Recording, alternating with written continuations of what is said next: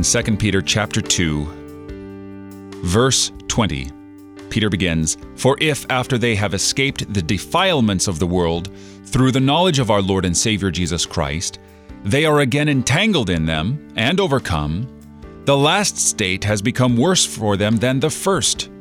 For it would have been better for them never to have known the way of righteousness than after knowing it to turn back from the holy commandment delivered to them."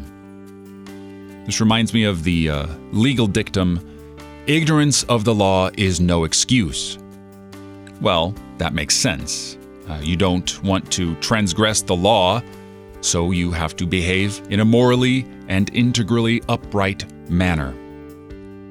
But what if you are forgiven a colossal debt, forgiven your transgression, and then go back to living in transgressions once again?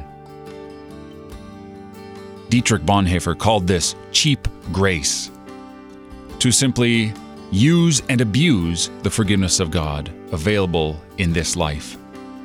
To go back to your vomit like a dog once again, to go back like a sow to wallowing in the muck after having been washed in the wonderful waters of holy baptism.